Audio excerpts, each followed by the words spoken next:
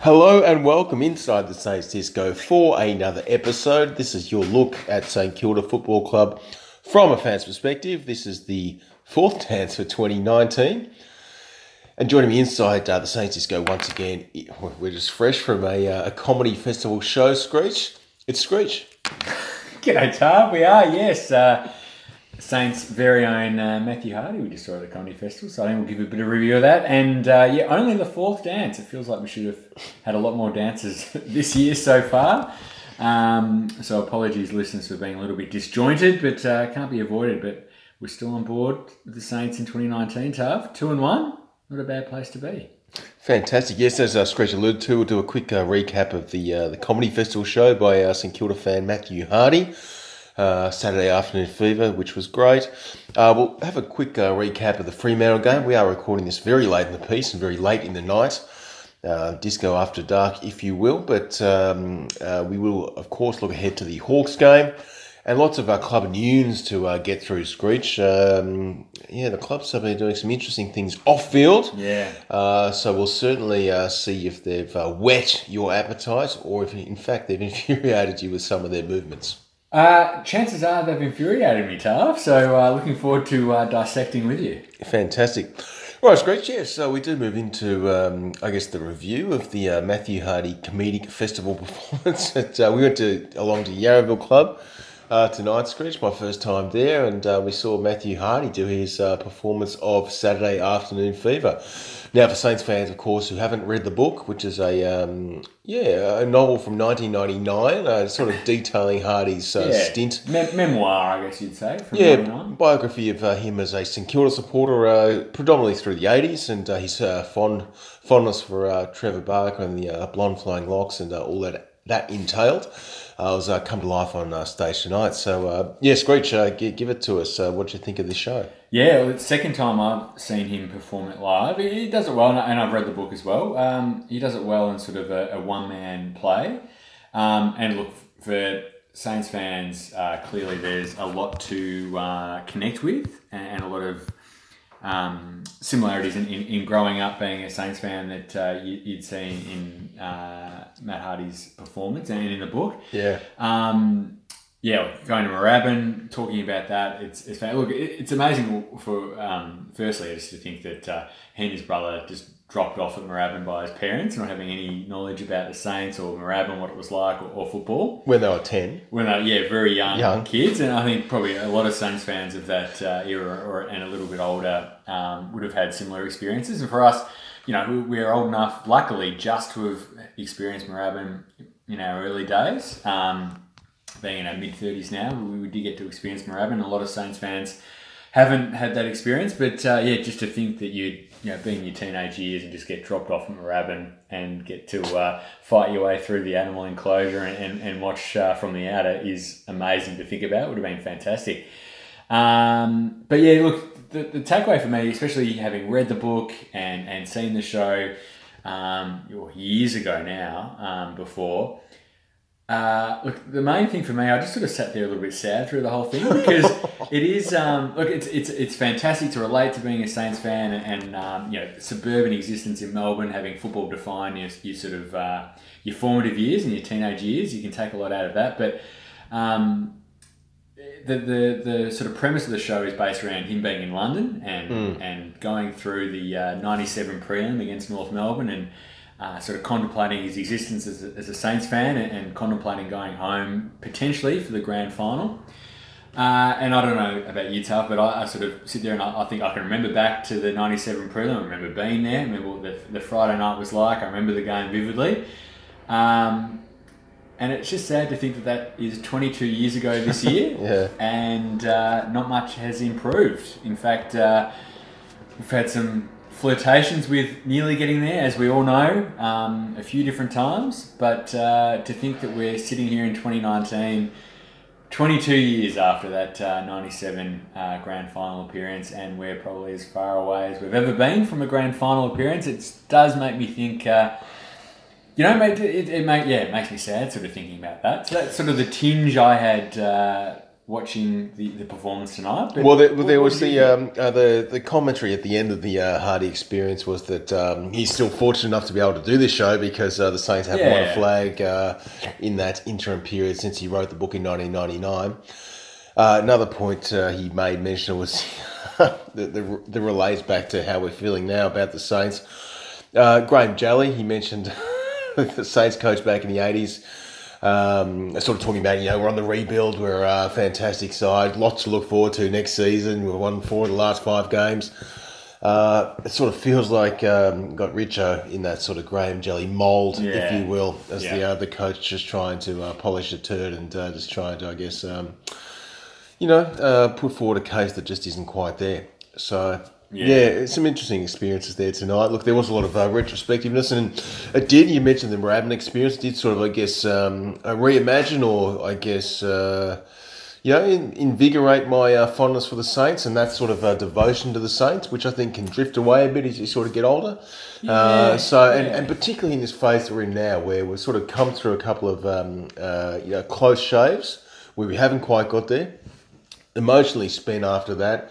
We've gone through the rebuild. We've got this 5-year plan that's failed now, and we're sort of stuck in that rut. To sort of have that, it's just just to have that sort of motivation of the being the devoted Saints fan. It was good to sort of see. Yeah, look, it does.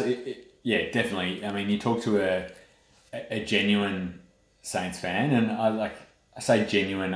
What does genuine mean? I guess, but you don't pick St Kilda as your football club because you want to taste success, or because we've been a successful club.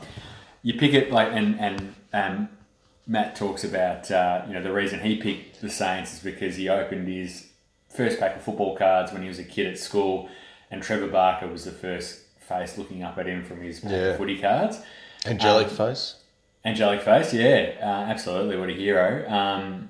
And for both you and I, it's our families. That's why we go for the Saints. We have never had a choice in the matter. It's generations of Saints supporters before us have indoctrinated us into going for St Kilda. And I don't know, I agree with you. It's hearing those stories are the reasons why we're on board as Saints fans. It doesn't matter. As you said, we're into whatever year of whatever, whether you can call it a Richardson rebuild or whatever fiasco we're in at the moment. And it doesn't matter. We're still going to go each week. We're still going to barrack for the Saints. We're still going to obsess over it every single football season as we do. And I think that's, again, I echoing your sentiments from seeing the show. That is something, a little bit of sadness that we haven't achieved the ultimate goal from 97, but it does reinvigorate you as a Saints fan, I guess, that, there's a shared experience out there. There are others like us out there, Tav. Hopefully other listeners as well like us that share the experience of being a Saints fan and that we didn't choose this life. But we're in it and we love the club no matter what happens, even though it's been 22 years since the 97 grand final nearly and we still haven't tasted that success. Our passion for the club hasn't dimmed at any point through those 22 years. Fantastic. Yeah, well, I guess it's a good time to turn now to the current Saints and the future direction of the club under the aforementioned Alan Richardson. And those Saints are moved to 2-1 after the 5-point loss against Fremantle. Yep. Coming off the back of a really good win against Essendon. Yeah. And patchy performance against Gold Coast round 1. So I think for me what we saw was, on the previous podcast, I sort of mentioned we didn't see that step change against Gold Coast that what we've seen in the pre-season. Yep. With the way the Saints are playing. Interestingly enough, we saw that against Essendon and then, of course, against Fremantle, which was great. Yeah. We've certainly seen that, I guess, that upswing, which is fantastic. Now, a couple of points around that, though, Screech. We sort of got back. I know there's a lot of commentary after that Fremantle game that the Saints fans were saying, look, a year ago or a couple of years ago, we would have got pasted by 60 points, 30 points after giving up, 5 goals in that first quarter. And we're down, say, 6-2 to 1-1, and we would have fallen away. The Saints' website described the performance as gallant, which was unusual. Yeah. I wouldn't have described it as gallant. I would have said maybe spirited, maybe, competitive, which is some of the rhetoric that's come from the club in the off-season, which is fantastic. But it just sort of feels to me at the moment, Screech, that, yes, we are on an improvement, but there's sort of this chasm at the moment between Saints fans who have been, I guess, conditioned to this rebuild under Richardson and where we should be at this point in time, compared to Saints fans who are comparing it to last year and where we're sort of at. So it just sort of seems to be this sort of chasm in opinion and where the club should be at this point in time. What do you think after the sort of 3 rounds? No, interesting point. I hadn't thought of it in that manner or in that sort of context. But no, you're probably right. And there's guys like us that probably look at it in the sort of totality of the Richardson experience, the Richardson era, that we're not just comparing it to last year. And I think we're probably viewing things, you could argue a bit harshly or a bit more harshly than others might or the club might. But I can see why, from the club's perspective, they just want to limit that comparison to last year. I mean, last year was a horrible year. Everyone knows that and has acknowledged that. So it's a pretty low base to start from. So I guess if you're comparing it to last year, then a gallant, quote-unquote, performance against Freo is a really good thing. But I probably, where we're coming from, Tav, not to put words in your mouth, but my view would be, from where we're coming from, that kind of gallant performance against Freo now isn't good enough because of where we are in the Richardson era. Year 6 or what year are we in? Is it year 6 of the Richardson era, yeah. Like, it's not good enough. That look, compared to years previous, like especially last year, the performance against Freo was great. And there are definite positives you can take out of it. Mm-hmm. What I'd look at is this year after the 3 rounds, we know, it seems, that we're going to turn up with effort every single week. And that's something we haven't really been able to say under Richardson in his era so far. In 2019, it looks like we turn up to play every single week, which is a huge improvement. But this should have been a baseline back to 2016 onwards. And it sort of was in that 2016 era, sort of halfway through 17, yes it was. Yeah. Fallen away, of course. Definitely wasn't last year. Last year, who knew what you're going to turn up and see? Yeah. So look, that at least that effort's there and the endeavours there each week is a good thing. But to me, it's just wasted opportunities. Look, we got down against Freo. And another thing, another bit of sort of credit, I guess, to the 2019 version of the Saints. We're not letting teams have starts against us as well. We just did against Fremantle. Well, we kicked the first goal. Look, quarter time we were further down than you would have hoped, but Freo didn't get a jump on us. So, we kicked the first goal. We were in the game. We probably set up more defensively or went a more defensive mindset than we would have was productive, I guess. Well, this is an interesting point because it sort of felt like in the Fremantle game, Richardson has spoken about the famous noise of affirmation, and he seemed beset in his mind that they weren't going to let the crowd get involved, get a jump on us, get a start. Look, that worked. They tried to do that. Look, it didn't quite work because, as I say, it was 31 points down. Yeah, but it worked. I mean, it worked initially. They didn't get a jump on us. Quarter time, by that point, Freo got on top because all we were was defensively, and Freo eventually, the weighted numbers of ball they had going forward, they were going to score eventually. So it sounds like, look, and I didn't mind that. We've had this experience in a state where Richardson has an abysmal record in a state. Yeah. I understand why he's gone offensive in that first quarter to try and nullify Fremantle and just try and, get a break even at quarter time. It didn't quite come off. Yeah. I know there's some criticism that maybe you should let the Saints young players run free and do what they want. We've tried that. We've done that in the past.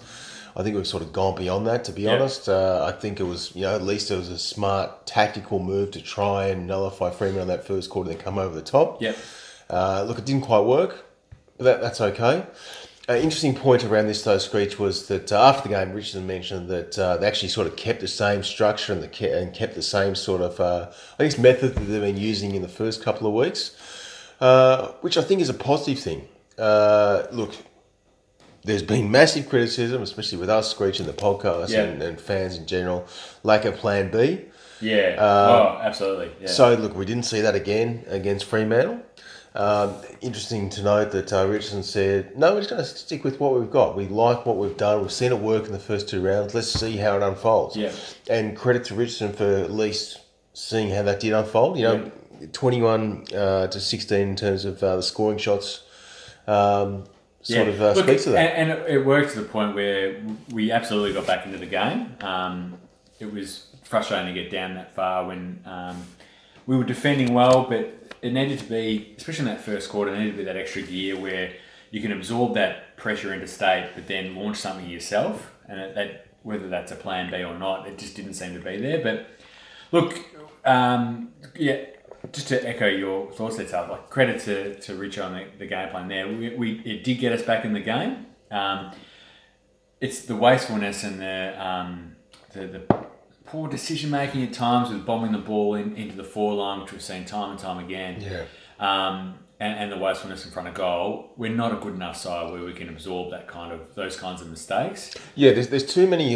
Just to go back to the initial point there, Screech. There's too many hallmarks from the Richardson era early doors that retain themselves now. Yeah. Talking about the bombing inside 50. Yeah. Talking about your man Luke Dunstan not getting back on the mark. Don't get me started. A simple act like that doesn't require different game plans. Overuse of handball, different players over possessing the ball and are under pressure, that kind of stuff. Yeah, it's still there. So there's a lot of traits that are still unfortunately there. The skill errors that persist.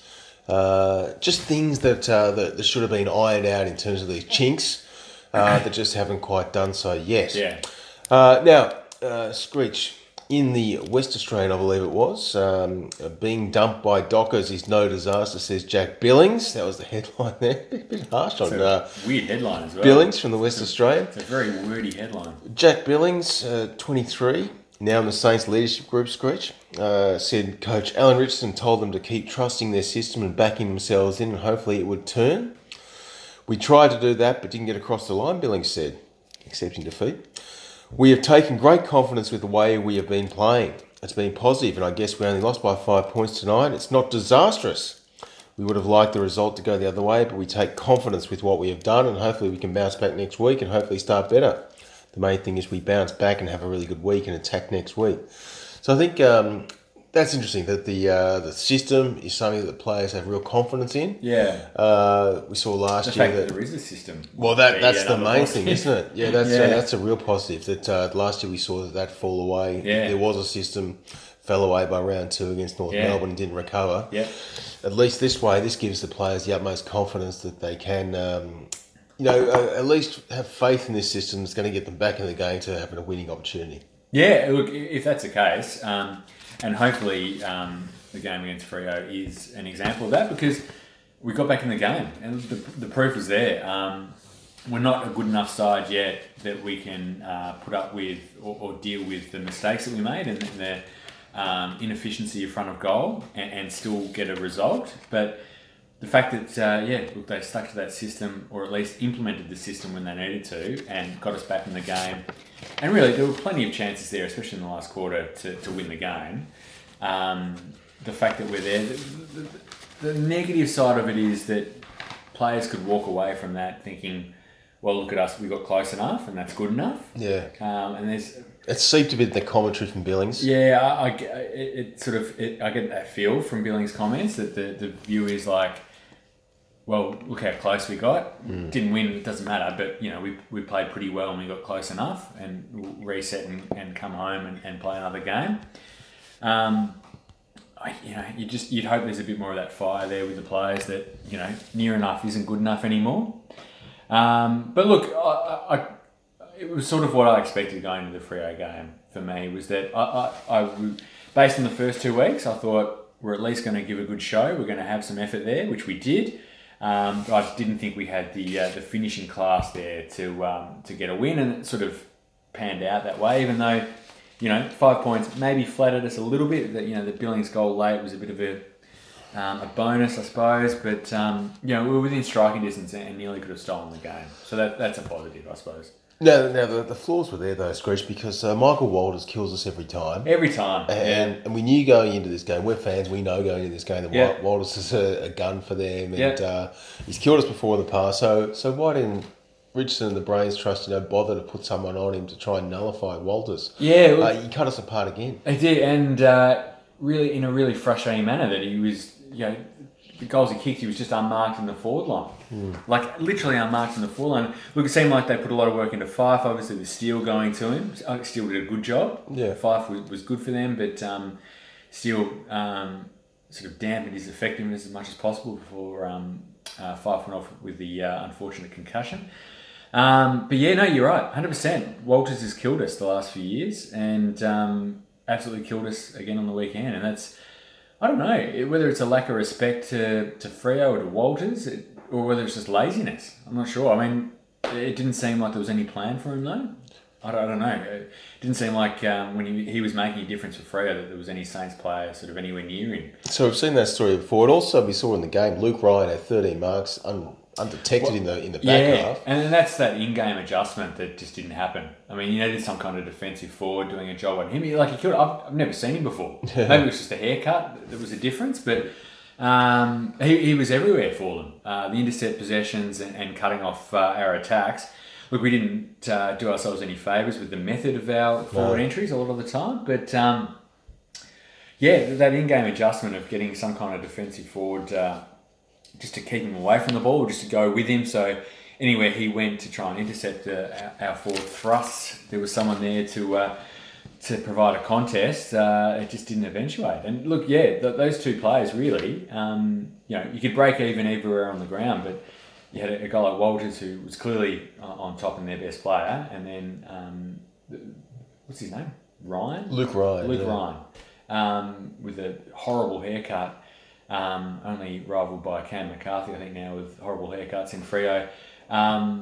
You take the influence of those two players out, and suddenly we win the game. But that in-game adjustment just didn't happen. It's been a hallmark, unfortunately, in the Richardson coaching box. So I guess. Look, some things to take away from a Screech. I wouldn't describe it as gallant, as the Saints website did. Yeah. As I say, describe it as a performance where we were competitive. It's frustrating, isn't it? Because you get that close, you have more scoring shots than the opposition interstate. You have more scoring shots than a team in Perth. You'd really hope you'd win the game. Otherwise, it's a frustrating day out, which is what it proved to be. And with their best player going off in 5, he's got out for the game 1.5 quarters, and to not run over the top of them when we're the fittest side in the competition, according to Simon Lethlean. Yeah. That was disappointing. And the thing that really got to me as well, which, look, and I don't know how we go with fixing this, because I think Rowan Marshall's doing a good job in the ruck, and I definitely don't want to see Pearce or Longer come in to replace him. But the centre clearances, especially in that third quarter, when the game was really there to be won, we just could not get the ball out of the middle. Yeah. Any kind of centre clearance, Freo just took the ball away when they needed to. I think, look, Marshall's competing his ass off, but clearly Freo were on top there, and I think that's a bit of a Achilles heel for us there, is that centre clearance work. And it might take a bit of time with Marshall being new to the ruck position, and working around with Jack Stephen on the side. Yep. With some younger players, and you've got more Billings, more Gresham going through the midfield. You'd hope that'd help, that kind of stuff. But I don't know, it seems to be a bit of an area of concern for us into games coming up. Well, hopefully we can fix it against the Hawks today. Screech. All right, Screech, there we have it. There's a little bit of a recap on the Fremantle game. Yeah. Now, one thing was you sort of move into the Club News segment of the show was the 666 and the end of the game with Richardson. Pulling, I think it was Battle, pushing him forward, and he said that Richardson after the game said it was brain fade from the Saints player there who stepped into that Battle? zone. Because it looked like Billings. Because Billings was the one that came. The talk after checking notes there, Charles. The talk after the game was Battle. That's a talk that they moved him forward. But watching the game live, it looked like Billings was the one that came out. He was the one that came in and then came out of the forward line. According to John Ralph and the Herald Sun publication, it was Josh Battle copped a warning for being out of position. Now, interestingly, around this Screech, there's a couple of points. Kudos to the Richardson box. If they did think in advance, they thought, look, we've only got 8 seconds. Surely that is beyond the thinking capacity of Alan Richardson. But he's got the new team there with New Brains Trust, and Radden, so you never know. Kudos to the box if they did think ahead and do that. But then for the purposes of the bounce. Yeah, that's right. That's the purpose. So instead of having a random bounce, we know AFL umpires they've got one physical skill to perform, Tav, each week, and 99.9% of them are physically incapable of performing that physical skill of bouncing a ball. So instead of having the vagaries of that bounce decide which way the centre clearance went, they thought, let's make sure the umpire throws it up, which happens after a warning, apparently. Another one of the random AFL rules that they just throw in. Yeah, which will probably get changed in due course. But we had a crack at if we did, trying to, get around those rules. It didn't quite come off, but at least we gave ourselves every opportunity, which was good. Yeah. And Simon Lethlean came out and sort of said, it was something that we think that the AFL needed to assist with, which was... With the warning. Yeah. Because I guess you don't want to see a club lose the game for something like that. But I personally don't know about that. I think the warning's a bit soft, actually. Well, it's stupid. Yeah, the warning's stupid. But the rule itself is weird anyway. Look, I get the merits of it. I haven't seen... personally, watching games, I haven't seen... Look, I'm all for less regulation, less rules... in games of football, because the more rules you have, the more interpretation you open up games to be decided by the umpires, which is ridiculous because they're completely inept at their job. But I think it seems like the 666 rule actually works well, and especially, I guess, in situations like we found ourselves against Freo with 5 points down with not enough time left, clearly. But if a team finds itself 5 points down with not much time left, the opposition can't stack the back line. They can't, have suddenly 2-3 extra players back behind the ball, because you have to start with the 666. So in instances like that, you've seen Bulldogs come from behind out of nowhere to beat Hawthorn at the G a couple of weeks ago. Things like that can happen because of that rule, and if that is the consequence of that rule, then it's only a good thing. In terms of the warning, I mean, why have the rule and have a warning? You either have the rule or you don't, would be my sentiments on that. Another contentious one was Jack Billings with the fall over. That was ridiculous. Absolutely ridiculous. It just seemed beyond a joke. Like, what's going on there? Yeah, well, this is a rule that came in years ago, and it just seems like they apply it whenever they're sort of reminded that it's a rule. Like a player sort of falls over because someone is anywhere near their legs, and they think, oh, that's right, that's a rule, I'll pay that one. The Billings one was ridiculous. He didn't dive into the player's legs, he dived for the mark, and then he carried forward going for the ball, and the player hadn't read it. The player went into Billings' back, if anything. But it was completely ridiculous. But the AFL sets itself up that they can justify that as a free kick, so they're never going to come out and say it was a mistake. They'll justify it, and the umpires will go on and make mistakes like that in the future. Fantastic. What a great league we're in. Can't wait for that to happen. All right, Screech, we'll move along into some club news, as I aforementioned. And we just... what are we touching on? Well, there's a few things we can touch on, Screech. We've had some, I guess, interesting developments off-field for the club. Hit me with an interesting development, what do we got? The Saints have actually done some good commercial work, Screech, which is good. So you'll like that. This. That sounds promising. Okay. The club, of course, unfortunately, we didn't get the winners' pledge. That was the first time this year we haven't got the winners' pledge money coming in. True. So, have you heard how much the winners' pledge is? No, we still haven't heard how much the winners' pledge is at this stage. We've only seen the advertisement asking for money. We haven't seen this much is the winner's pledge, so every time we win we're getting this much. We haven't seen that. That's right. Surely that would be the next step in such a drive asking for money, Tar. Let us know, what are the stakes? Surely, like, if it's worked or if it hasn't worked, like, surely you'd publicise that. Well, you would, but this new man here, Chris Larkins, he's the new Saints General Manager of Commercial, and he's bringing in the coin, Screech. Where's he from, Tar? What's his background? Hit me with that? Well, I don't have that level of detail, unfortunately. You haven't looked him up on LinkedIn? No. Come on. You dominate LinkedIn, Tav. I haven't certainly looked at the background of Chris Larkins at this point, Dr. Peter Chris Larkins at this point in time. But anyway, he's brought in ANS partners with St Kilda. Now, you like this, Screech, because Australian Nutrition and Sports an official partner of St Kilda Football Club. Yes, okay, official. I like it. There's a nutrition and wellness company with a broad range of products made right here in Australia. Yep. Anyway, the interesting thing around this is they do sort of protein shakes, baby formula, etc. They don't do the Ahmed Saad protein shakes, do they? Well, let's hope not for the players' sake. But your man Chris Larkins here said, we're thrilled to welcome ANS on board. Yep. Larkins said, our trip to China this year Can't wait. is an important and historic moment for the club. To have a partner with us who is experienced in the region come along for the journey is really exciting. Okay. So Come on for the journey. So they're on the plane, are they, with the Saints team? they are, and what ANS CEO Tom Lashin said, he was looking forward to a prosperous relationship with the club. Yeah. Okay. The opportunity to partner with the Saints here in Victoria, as well as when they venture into China for the first time, is fantastic.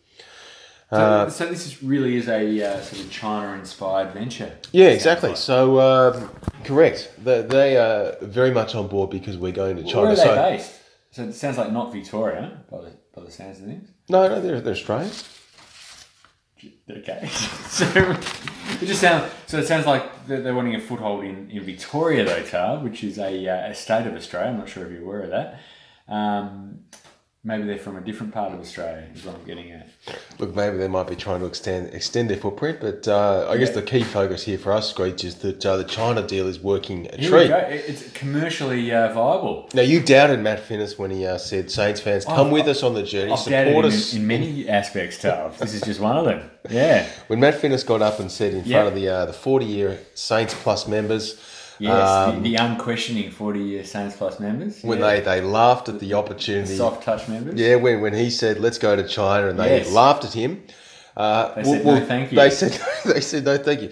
This is the reason why, because, forget the game. It's these commercial opportunities that we're sort of, I guess, getting shoehorned into, which is great.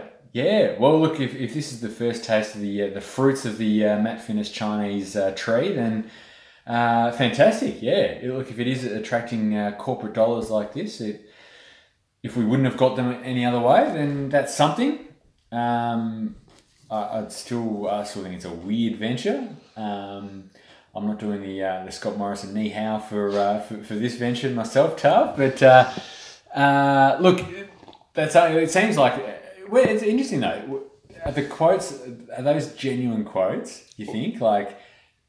The fact the company's saying, we're really excited to get into China. Like, surely if a company wants to get into China, like you can do that. You don't need to piggyback a random football club going into China for some weird football game that no Chinese person is going to be even conscious of, let alone know who's sponsoring the game. Yeah. Is it just spin, do you think, Tav, or is it legitimate? Look, I think it's an attractive proposition for a company who at least, I can't listen to that with a straight face, Doug. Wants a... no, of course it is, because... okay, so say if we were the Western Bulldogs, what links do they have to China? They have none at the moment. They've got links to Ballarat. Okay. No, but if you're weighing up the two clubs... Yeah. And you're saying, we've got this baby formula. We want to get into China. Is this what this company has? Yes. Do they have baby formula? They have baby formula. Do they really? Yes, they do. What does it say? ANS baby formula. Oh, okay. There's a photo of David Armitage here with the ANS baby formula. Are you serious? Yes, it's here. That's weird. Look, I get it from a company perspective then, because baby formula is a weird thing with Chinese, it seems. Which... sounds so if you're this company and you want to partner with an elite sports program that has links to China, this is a fantastic avenue for them to do so. So what are they marketing themselves as? ANS? What is it? Australian... Nutrition and Sports. So what's the nutrition and sports in baby formula? Well, that's nutrition. Yeah, I'm feeling weird about this, Tar. I'm feeling weird. I'm not sure where to go with it. So you think ANS might just be using us for this year just to get some quick baby formula sales? I don't know.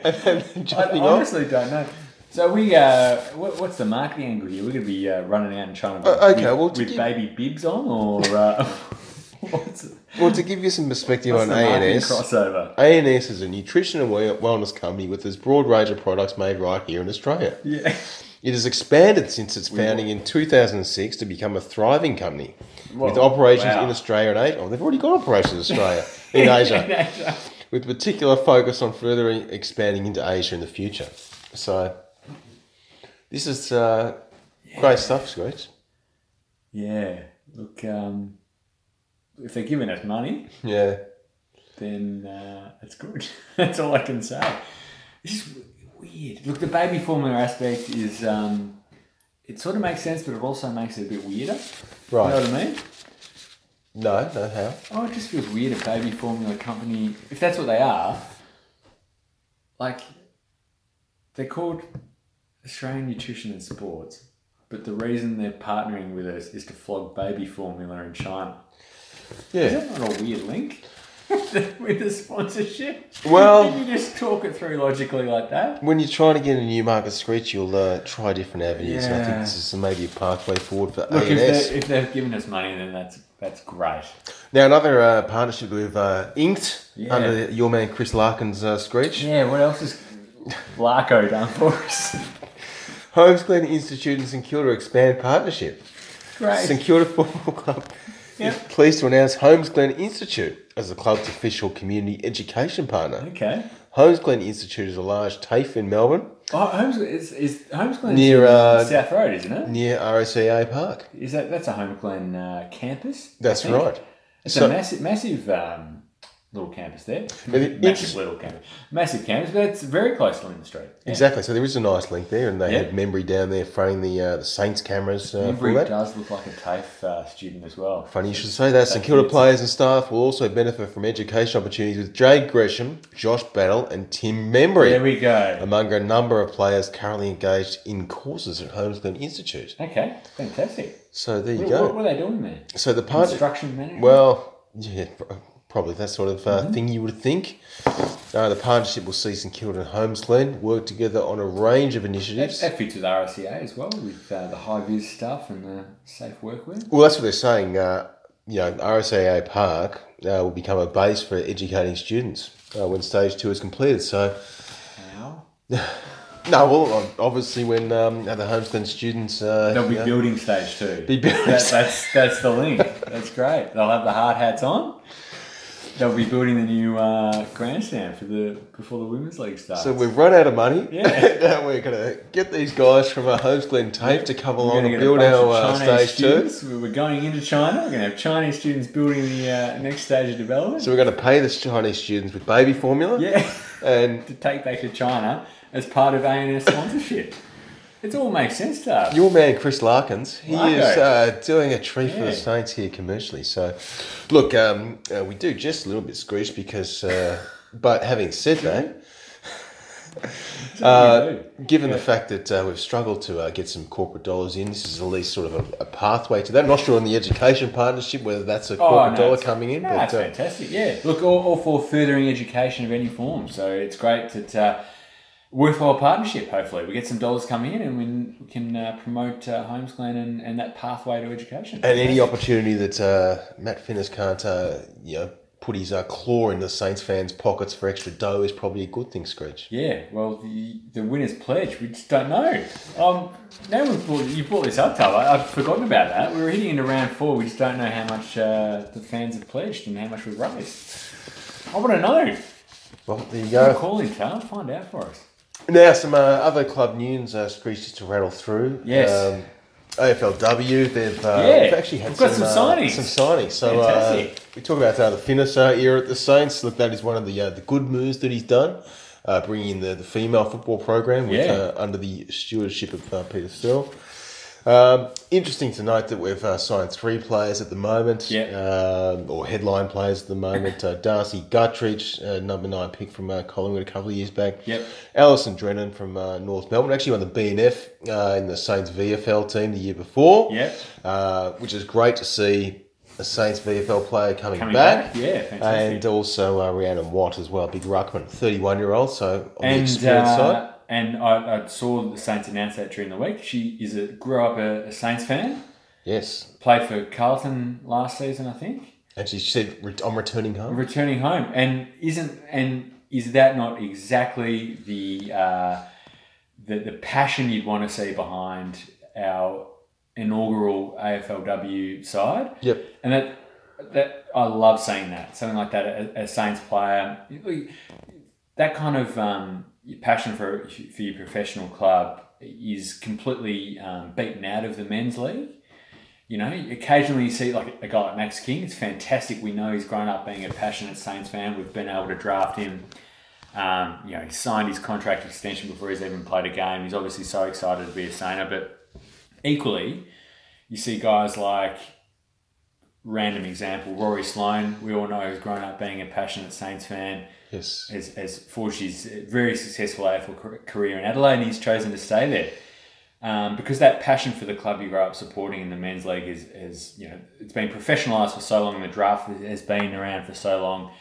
It's just beaten out of players. You know, it's not a factor, but it's still there in the women's league. It's fantastic. I think that women footballers, hopefully at their first opportunity, see the opportunity to play for the club, even if they are playing professionally for another club like Carlton or North Melbourne. They see the opportunity to play for the club they've grown up supporting, that they can come home and play for the Saints. Yeah, it's very exciting. And also, we talk about, we've set up this pathway. Yeah. We've set up the academy there. We've set up the southern sort of, I guess, the youth girls program coming through in the southern suburbs. Yep. And I think you mentioned on a previous podcast, how disappointing it's been for these players like Alice and Drennan to get sucked out into the AFLW system as soon as we've developed them. Yep. Now they're coming back. If they come back. And we won't have that in future, that sort of drag away, which Yeah. is good. But even if that drag away has happened, if they are coming back, Yeah. there's a few who've come back. If that's happening, fantastic. Let's get more back into the fold, and hopefully that passion is still there. Who else? Darcy Vesio. She was a Saints fan, massive Saints fan growing up. She's been a star from the get-go, I guess, of AFLW with Carlton. So maybe that sort of Saints fandom has been weaned out of it. But geez, you'd love to see her back in the red, white, and black, wouldn't you?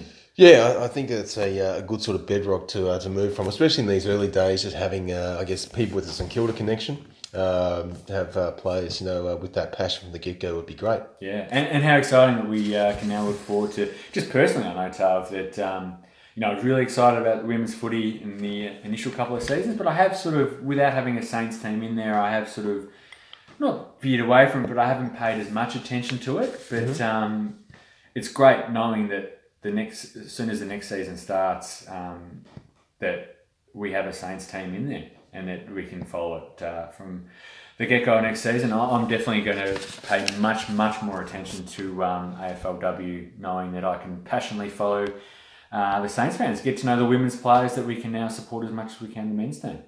And you'll be able to sit in the grandstand built by the Homegrown TAFE students, which will be fantastic and relevant. Can't wait. Now, some other club news through the week, Screech. Don't know if you caught this, but Brendan Goddard, former number 1 draft pick at the Saints, was on Fox Footy's open mic. Yeah, right. And under the headline here from Josh Gablich, the former Saints staffer, Brendan Goddard reveals the moment his move from St Kilda was stamped. Okay. Brendan Goddard has revealed he broke down in front of Scott Watters when he told the then St Kilda coach he was moving to Essendon, despite wanting to stay at the Saints, but failing to secure a reasonable offer from the club. Okay. So he went on and detailed that he went to Watters' place, had a face-to-face at his house and told him and bawled his eyes out. He wanted to stay. He said, look, the offer from Pelican's just not good enough, and unfortunately I have to move to Essendon for that security contract. Yeah. And Watters said, you're making the easy decision, which is interesting. A few weeks later, he came out and said it was all about the money. He knew and had seen the emotion. So Goddard trying to reshape history here potentially with sort of that. I know a lot of Saints fans took the Watters rhetoric around this, that Goddard left for money. Yeah. But it sort of appears that there may be more to it. Is there though? Like, what more to it is there if you hear even his side of the story in that instance? And I didn't see the interview. It's the first I've sort of heard those comments. Basically, Essendon offered him more money and he left. Is there more to it? Well, no, I guess the feeling would be that Goddard, he wanted to stay. For more money. He wanted to stay for more money. The club wouldn't or couldn't accommodate him. So because they had this because pathway under Pelican. Well... So, to me, I get it, but but also, if you love the club that much, then you sort of respect the direction the club's going and you sacrifice a bit of coin. But he wanted the coin, so he went to Essendon. You guys want to say... He's having his cake and eating it too here. For me, for Goddard, he left for the money, but now he can rewrite history and say, oh, look, if only the club had come and shown me the respect to offer enough money, I would have stayed. But well, this is what he says. I didn't feel like they really wanted me, and essentially were backing me into a corner to make a decision where they were left in a position with no blood on their hands. So he's saying, he sort of put himself in that position because of the direction the club was taking. Yeah. Which is interesting. Yeah. So you don't have any sort of... Your view hasn't changed from this sort of... I've certainly got no sympathy for Brendan Goddard, put it that way. Right. Yeah. Well, I do now because I think with the way that everything sort of unfolded with the Pelican era swept in and the failed Richardson development program... Yeah. Giving up all these big-name players like Goddard and, McAvoy, et cetera, in this sort of pathway, I do feel a bit cheated with the end result. So at the time, I guess, he's supportive of it, but Goddard could have been a one-club player and been he would have been a future captain, of course. So. Could have been, yeah, and he still could have been. He made the decision to leave, and if he wanted to be a future captain of the club and usher in the new era of Saints players and sort of bridge that gap of eras, he could have done that. But the club didn't trade him, is my point. And I get his point of that they necessarily didn't want to keep him. They would have kept him, though. If he wanted to re-sign for the price the club wanted to re-sign him, the club would have happily kept him. But he went for the coin because he felt that Essendon valued him more. And the value isn't necessarily with, we want you to be part of the club and we want you to be the future club captain. The value was money, and that's what he left for. All right, Screech, another piece of club news that I found staggering was this here from Sam Landsberger in the News Corp publications. Yep. Dylan Robinson's heart rate jumped to 300 beats per minute after a pre-season game that ended his season. Dylan Robinson's heart rate alarmingly jumped to 300 beats per minute during the pre-season scare that ended his season, but the St Kilda defender remains desperate to return next year. Your max heart rate is meant to be 220 minus your age or something, Robinson said. Yeah. After the game, it sort of got up to 280, 300. It's more my heart rate trying to settle back down from exercise, he said. When I'm actually up at the highest level and I'm working really hard, it's fine. It's just it's trying to recover. It sort of gets a bit out of whack. So it's very... look, when I read that, I was staggered. I was thinking, what the hell is going on here for poor Robert? But he seems fairly relaxed or maybe a bit, I don't know, like not disillusioned, but... Well, it must be a weird thing because he sort of... that the spike in his heart rate happens when he exerts himself, and he's a professional athlete, so that exertion is a lot higher than... No, it's when he's coming back. He's done the exertion, then he's coming down. Yeah, but it's because of the exertion that the spike happens. That's what I mean. Whereas, so that's when things sort of get out of control from a heart rate perspective for him. But when he's just day to day, say he's sitting down like us having a conversation, his heart rate would be fine. So he's comparing this completely abnormal spike in heart rate that he has with his everyday where he feels fine. You know what I mean? So it must be a weird thing to think for himself that I want to do the thing I love doing most, but when I do that, my heart can't handle it or it spikes out of control. But if I'm not doing that, I feel fine. So when you feel fine and want to do the thing you want to do, does that make sense? Not really, but... No. But it makes me, to me, it makes sense why he wants to keep trying to get out there. Yeah, and this is the frustration. Because it's not as if he has this, like say for someone like Paddy McCartan, he gets the concussion, but he has that ongoing effect of concussion. You know what I mean? Yeah. So he has the hit on his head, and then 2-3 weeks later, he's still feeling like shit. Like he still has the concussion symptoms. Whereas it seems like for Robbo, he has the heart rate symptoms when he's playing or when he's sort of coming down from the exercise. But otherwise he feels fit and healthy. You know what I mean? And it's that in between fit and healthy, I would imagine would make him think like, why can't I be out there? I want to be contributing. he says, obviously it's pretty frustrating to do the whole pre-season and do that hard work and get through with no symptoms whatsoever. Yeah. Then as soon as the siren went in JLT2 to finally be over the line and thinking round one, he's just around the corner and have another little setback was really frustrating. Yeah. So, look, this could have been a once-off. Like, he might have had this happen like at this one point now and then not have another thing for the rest of the season. So can he come? He can't come back at all this season. Well, not because they've obviously got Rowe and Marsh in now, so I think his slot on the list has been diminished. But which meant they must have thought obviously he couldn't have come back at all. It's a weird. It's just the uncertainty of it. Like as he says, like the doctors just don't know. They can't help him. So it's interesting. The word I've used a lot is frustrating. They can't sort of figure it out. Every time you go back, you think the doctors are going to have an answer for you, but they just are scratching their heads. Hopefully, with the year off, they'll be able to dig a bit deeper. Yeah, it must be just such a frustrating position for him to be in. You can't go from A to B. You can't go from 4 weeks. Here's a hamstring injury. Do the recovery. Yep, we're back. No end in sight for him. And even professionals, he'd be saying it's a professional footballer. He'd be seeing the top end specialists and everything, and they still can't give him an answer. Can only imagine how frustrating that would be. Yeah. Tough going for really Robbo. Tough. All right, Screech, we will move along. There's some club news that we're sort of bristled through at the late juncture here on a Sunday morning. Yeah. Ahead of the Hawks game, which we now enter into on the day off. Going up against the 2-1 Hawks, who of course had a good strong win against North Melbourne.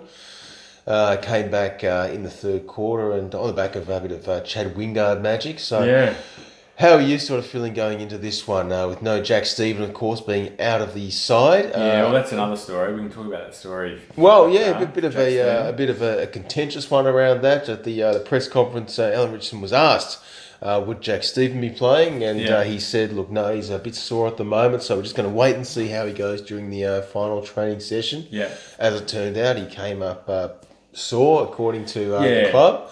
Yeah. Or at least that was the intimation from Richardson at the press conference as the reason to him being why he would be left out of the squad. Yeah. And as it sits, only Luke Dunstan is out. Yeah. And Ben Long comes in for a bit of forward pressure. Yep. Well, look, just to touch on the one change that did happen, glad to see Ben Long back in the side. Probably harshly dealt with after round one. Didn't have a great game round one. And paid the price for that, but very happy to see him back in because I think he has a lot to offer the side and hopefully he shows that against the Hawks. Dunstan as well, I agree completely with going out of the side. I'm fed up with seeing Dunstan's bad habits that are just stuck in his game at the moment. You mentioned it briefly about the Freo game, Tav, where Dunstan gets a mark and just stands there and holds the game up. He doesn't get the handball on quickly or the kick on quickly. And most importantly, he doesn't get back off his mark. So he stands there sort of half looking for an option. Meanwhile, the mark is manned and then he finally decides to get back. And for a guy who's got the concrete boots on. It is such a already, horrible it's habit. It's not a good look. And we've both been at the footy in the outer Tav tearing our hair out watching him do it this season. So, look, I think he deserves a spell. He has not been offering enough at AFL level. It throws Dunstan into question around his longevity of the Saints. Oh, absolutely. He was not on the side at the start of last season. He was dropped throughout last year. He's been dropped the year before. It's the thing. We're in our third season now. So he peaked in 2014, essentially. Yeah. His first year at the club. Yeah, this is, I think, our third year asking these same questions about Dunstan and wondering what we're going to get from him. And I think this is what we get from him. He's a depth player for us at this point. He should not be a first selection. Look, I wouldn't have had Ben Long. My ideal selections would have been another midfielder coming in for Dunstan, which would have been Jack Stephen, hopefully, but clearly that didn't eventuate. And I would have had a Ben Long coming in. I'm really glad to see Long back in, and I would have had him coming in for someone like Kent. But Kent gets another reprieve. And look, the Jack Stephen question, look, listeners in New Tav as well might just be sick of me saying this sort of stuff, but to me, it just smacks of the club lying to us yet again. They very plausibly made the argument that Jack didn't go across to Freo because he was being rested after a limited pre-season because he had the break from the club. And he got through the first couple of weeks, which they're really happy with. But look, we don't want to test him with a flight to Perth, then a game, because he's just not right for it. That was completely plausible. He's not being rested. You don't rest one game and then rest when he doesn't travel to a game in Perth, and then rest the next week after a 7-day break for the entire playing list. He's either injured, that they're not telling us exactly what's injured, like Richo dances around, he's just a bit sore, no, he's just not right, or we just need to make sure that he's right. Like, what the fuck does that mean to start? He's either got a legitimate injury, which he's missing 2 weeks at least for, or his mental health struggles have eventuated again or popped up again, and he needs a bit of a break. Either way, if it's an injury, tell us that he's got an injury and that he can't play, and the fan base would understand that. Or if he's struggling with his mental health at the moment, tell us that. We don't need to know the intimate details of that, but just let us know that he's not right. He can't be playing senior footy at the moment, so he's having a break. Supporters would only be supportive of Jack as a Saints man, that get away and do what you need to do and come back and play. Instead, they do no favours for poor old Jack. He's either dealing with an injury that's not being communicated properly with, or dealing with mental health issues that we can't support him for. The fact that he's just been rested and he's not coming up for a game 2 weeks in a row, to me, he's just blatant lies. And I'm sick of it. Well, I guess I put in because for people who would say, well, look, why should the club divulge this sort of information? Why do they need to go through the ins and outs of... why do they need to lie to us? No, but I guess that's the context to it, Screech, is that this has now been 6 years of this Richardson Finnis era. Of lies. Of, deviation and cover-ups and things like that. It's just sort of, I guess, in the melting pot, you're not sure what to believe. Yeah, and that's the thing. It's not this... The Jack Stephen missing this week isn't... dealt with in a vacuum. There's a long track record of Richardson blatantly lying to us. It's not just it's not the media he's lying to. He's lying to us, Tab. He's lying to Saints fans, members, about who's available to be selected and who's not available to be selected, and why they're not available. And I just don't understand it. I don't know the argument you could have about team selection and other teams not knowing what we're doing or who's being selected is absolute bullshit, because every club knows exactly what every other club's doing in 2019. It's just us poor mug punters that are left to be lied to. And I honestly do not understand what the club gets from it, because it surely doesn't help the players. And I'm not sure what the reasoning is. All I am is frustrated, Tar. I can hear it in your voice, Screech. Yeah. Now, it's been interesting times for Richardson. You talk about your frustration with injuries. Now, during the latest press conference ahead of the Hawthorn preview, Dinny N from AFL Media, he did mention that Richardson got a bit agitated with the line of questioning around Dan Hannebery. Yeah. Now, that's another component that the club has to deal with. 2 weeks ago or a week ago. We've dissected this one, Tav, but no. also haven't been as forthright or upfront as they should be with Hannebery's injuries. Yeah, no, what's interesting is just how the media sort of component has played out for the Saints. So clearly they've tried to batten down the hatches and I guess eliminate this from the discourse as much as possible. Yeah. Unfortunately for them, they're going to keep getting the questions at every press conference until he comes and plays. Well, it's what happens when you sign a player to 800 plus K a year from another club. So it's just, you can't just sweep it under a carpet. No, and hopefully the club has got a plan to, I guess, manage this. It doesn't sound like they do, given the way they've sort of handled it.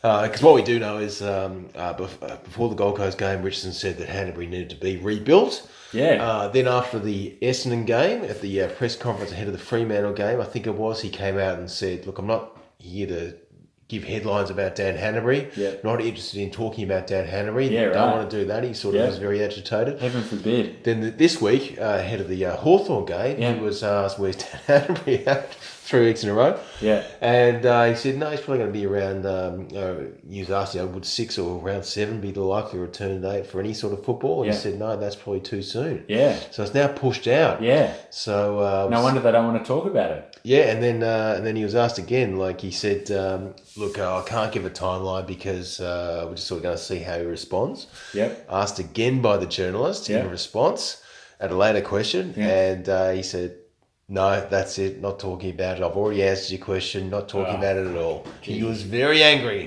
old Richo. Keep at it, journos. That's all I can say. Keep asking the question. I'm sick of him dancing around this stuff.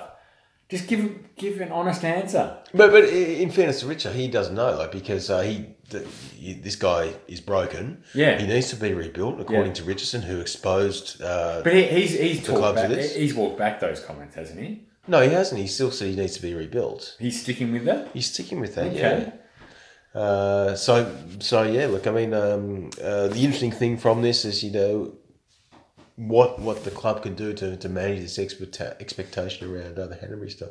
Oh, not recruiting in the first place probably would help managing those expectations. No, look, I think we're reaping what we sow, Tav, from a club perspective. If you're upfront and honest from the get-go, instead of giving these false timelines that they have, you wouldn't keep getting asked these questions. The reason he's asked about Hanbury playing in round 6 or round 7 is because that's what they've told journos previously. Is that, he'll be back playing football, at the start of the season, they said he'll be back playing football 5-6 weeks. So that's why they're asking. They're not asking just because they want to be annoying. Like, that's as annoying as journalists can be, Tav. So what can they do then? What can they do? Just set the timeline and say he's indefinite. Is that just the best way forward? Just put him out there and say, look, no, he's injured. We can't see him playing in the foreseeable future. It's indefinite. We'll update you when we know something else. There you go. Then it eliminates that question. It does. Tav, how are we bettering the club's messaging here? Because we are both idiots. Well, I know I'm an idiot. You're slightly more in tune with this stuff than I am. Like, how do they get it so wrong? Yeah, look, so often. Well, some might say that they get some other things right. They're keeping something under wrap, and you just don't get to hear that. So maybe they're doing some good things behind the scenes that you just don't come out into the public sphere to give them credit. It's a very favorable viewpoint to take on. I'm trying to take a positive spin. Anyway, Screech, just further to this Richardson stuff was I was thinking about this Hanbury thing. Look, if Richardson is not on board with Hanbury signing, and if he's just sort of the front man, the mouthpiece, he sort of feels like an electioneering politician who's selling a product he just doesn't believe in. He's got his party policy, which is the left-lean appointment of Hanbury to the club. Because he's mates with his dad. He just doesn't believe in it. Yeah. So that makes sense. Yeah. So another Richardson press conference, just for a quick Richo quote of the week. I did like this. It was after or ahead of the Fremantle game. Richardson had this to say. He was actually on Channel 7 News, which I found interesting. They put him up there. They had a good media week after the Essendon game, taking in all the kudos. Of the win, And he was on with Tim Watson. We'll try and pull it up. Well, St Kilda are one of the surprise packets of the competition, undefeated after 2 rounds, and their coach Alan Richardson joins us tonight. Richo, congratulations. It couldn't have been a better start to the season. No, it's been really pleasing, Tim. The guys have embraced everything we've asked them, and it's great to have a 2-zip start to the year. What do you put it down to overall? Because you had so much... So a bit of a nip slip there for Alan Richardson. Just didn't quite get the messaging right there on the glare of the Channel 7 News. Yeah. But good to see the crest front and centre and the sponsors get a bit of a plug. Yeah, that's annoying because we started 2-nip and now we're 2-1. So... unfortunately, we couldn't keep the nip ledger as it was. That's great, Taylor. Good pickup. I hadn't heard that. He should have made some light of that, Richo, but he corrected himself. No, that's the interesting thing about this, Screech. In this conference with Tim Watson, very stern. Yeah. Certainly an agitated coach after training in that 6 o'clock slot. Yeah, a bit tired. All right, Screech, we're bloody tired. It's coming up to 1 a.m. here on Sunday ahead of the Hawthorn game. I can't believe we've actually done this podcast, but let's get some quick thoughts for you ahead of the Hawthorn game? Yeah, look, I haven't seen a heap of Hawthorn this season so far. I did see their game against the Dogs where they got to a comfortable lead and then capitulated and had a bit of that implosion. The Dogs came back and ran over the top of them.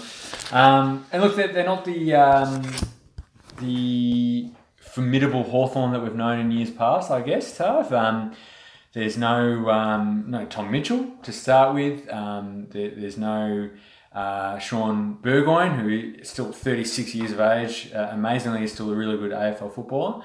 Is Ruffhead playing, or is he? He's back in. Ruffhead's back in, so would have helped if he was out, because he certainly will stretch. You'd think our still undermanned defence. Jago O'Meara is still a cloud over him after that hip injury last week. So if he's out, that would be a big help for us if he's laid out, Tav. But at this point, he's still playing. Look, it's an opportunity for us, because I think, look, the loss against Freo. Aside from the result, I think, look, we cracked in as much as we could for most of that game. And as I mentioned up the top of the episode, one thing seemingly we can count on in 2019 is the effort and the endeavour is there from the playing list. And we're not giving up leads in the first half or the first quarter badly, although, we got behind against Freo, but at least initially, we seem to keep the game within our grasp and keep the game within our control early on. So hopefully, we can take our opportunities. We played well against Hawthorn last year too, in a sort of another game in 2018 where we didn't take our opportunities when they were there and get a win. Having said that, look, I feel like we probably will lose, but not badly. It feels like we'll probably crack in and have a really good effort, but then Hawthorn will just have enough to get over the top of us, I think. I still don't think we're there with our disposal and our finishing, and especially our disposal going into the forward 50. I just don't think we leave ourselves enough margin for error to get wins against a team like Hawthorn that are still just that professional and coached by Alistair Clarkson. They just seem to get the job done more often than not. So, look, I see us sort of really cracking in, but not giving ourselves the chance to win in the end, and we'll probably lose by sort of 3 or 4 goals, is what I'm feeling. Yeah, interesting around that Clarkson thing. Richardson has a very poor record against Clarkson. Yeah. Really only the bright spot was that game a couple of years back against in Tassie. Yeah. Against the Hawks, who won by 75 points, and the gentleman in the Saints suit was there. 2017? 16? Can't have been 16. 17 then. 17? Must be 17. Yeah. So, yeah, but apart from that, I've had a 145-point thrashing in Richardson's first year. Geez, yeah, that was a nightmare. That was a nightmare. The last couple of counters, the game last year in Tassie, I let that one slip. Just looked competitive in patches, but didn't quite get there. Yeah. Interesting around this one is the Ratton factor. Obviously bringing some intel. That's a good point. Yeah. Richardson downplayed it in the press conference. He was asked, whether he'd bring across some intel. Richardson said, I'm sure it'll help, but didn't weigh too heavily on it. Yeah, okay. But I hope he does. Look, I hope that's not true. I hope he is absorbing that intel. Hopefully he's got that all bedded down. The Hawks are sort of suggesting that, I guess, they've been impressed with St Kilda's defensive attributes, and on their website they mentioned that last year we were ranked 14th for points conceded. This year, in fact, Screech, and this is sort of that system that's really improved this year. The points against column is cause for much more excitement for the Saints faithful, having improved from the third easiest side to score against last year to the fourth most difficult this year. Okay, that's good. Expected a tight physical encounter on Sunday, and they're going to say that Billings is the key man to stop for the Saints. Yeah. Which I tend to agree with. He's been in red hot form, 32 possessions and 2 goals last week. Yeah. I think they would sort of think that if they can curb him, then that supply to the entry in the 50s would curtail the Saints. Absolutely. And physically, I don't feel we're a side that gets sort of at-bullied or muscled off the ball. It seems like that contested sort of game we're fairly well suited to in 2019. So, if Rowan Marshall... Big game against Ben McAvoy, I think. Oh, run him off his legs. Absolutely. And McAvoy, not a great tap ruckman. He's not one that's going to sort of control the centre clearances through his tap work or anything like that. So Marshall can really compete with him there. And then, as you said, run him off his legs. we know McAvoy is a fantastic contested mark around the ground. He did that for us when he was at the Saints, and he's continued on in his Hawthorn career being a fantastic contested mark. But Marshall has shown himself really adept in that aspect of the game as well. He's taken some good contested marks around the ground for us this season. Real key matchup there. Hopefully Marshall can get on top of him around the ground, and all he needs to do is break even, sort of in the sort of centre bounce contest and around the ground. If we can get some kind of parity or even get on top in the centre clearances, obviously it makes the game so much easier for any side, but certainly for us. One other thing, Screech, is we do know that Isaac Smith tortures us generally. So we saw last week with Michael Walters, we knew going in he was going to be a dangerous proposition. Yep. We know that Isaac Smith, if he gets off the chain and gets those long-range goals as he's done against us in the past, he could be the difference. So please, someone stop him and man up on him, Richo. Yeah. Or if anything Ratton can help with is intel on how to stop a player like that can get on top of us.